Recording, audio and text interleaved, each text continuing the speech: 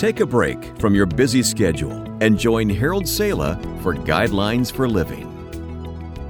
At one time, Bulstrode Whitelocke was England's ambassador to Sweden. Then as now, life was chaotic and uncertain. The night before he was to leave for Sweden, Whitelocke spent the night in a country inn near the ship that would take him on his journey when morning came. Whitelocke, though, couldn't sleep. He tossed and turned, wondering if he was up to the task before him, wondering if he could measure up to the expectations that people had of him. A traveling companion, a kind of valet, bodyguard, and friend slept in the same room with him.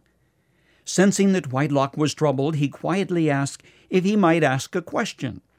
"Certainly," said Whitelocke, somewhat relieved to know that he was not the only one to whom sleep wouldn't come. "Do you not think that God governed the world very well before you came into it?" he asked. Without hesitation, the ambassador replied, "Without any doubt." Then said the companion, "Do you not think that God can and will still govern the world just as well when you have left it?"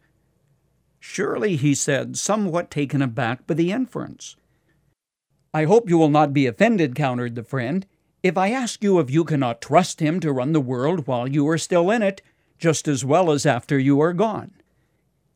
He got the point. There was nothing to add, and Whitelocke turned over and went to sleep. Question for you.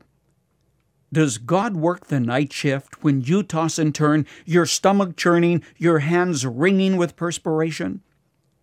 If so, and He handled things quite well before you were born, and will do equally as well after you are gone, cannot you trust Him to keep things under control during your lifetime?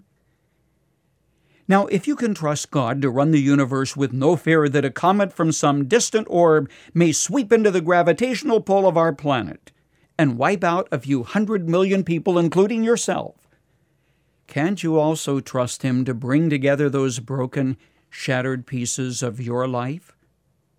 Can you not trust Him to mend your broken heart? And yes, to protect you from yourself, who is often your own worst enemy. Why are we so hesitant to trust? Is it because we don't think God is equal to the task?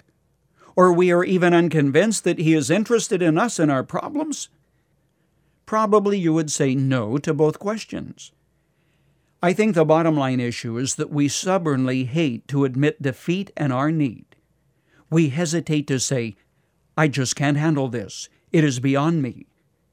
So our stubborn independence keeps us estranged from God and strangers to sleep and peace of mind.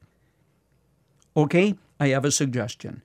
For just a day, for the next 24 hours, can you relinquish the control of the world and your personal life to this awesome, marvelous God whose word cannot be broken? Can you accept the assurance Jesus gave when He so candidly said, "I will never leave you or forsake you"? That means when you come to the end of this day, you stop carrying your burden and say, "Okay, God, you take the night shift. I need sleep, and I'm going to trust you as sovereign of the universe to take over what I can't control or do." It is amazing, friend, how much peace will come to your heart when you remind yourself of what Jesus said in the upper room.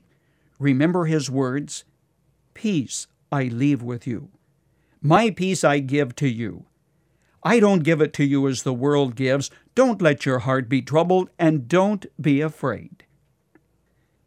There are some things only God can do. Trust Him for them.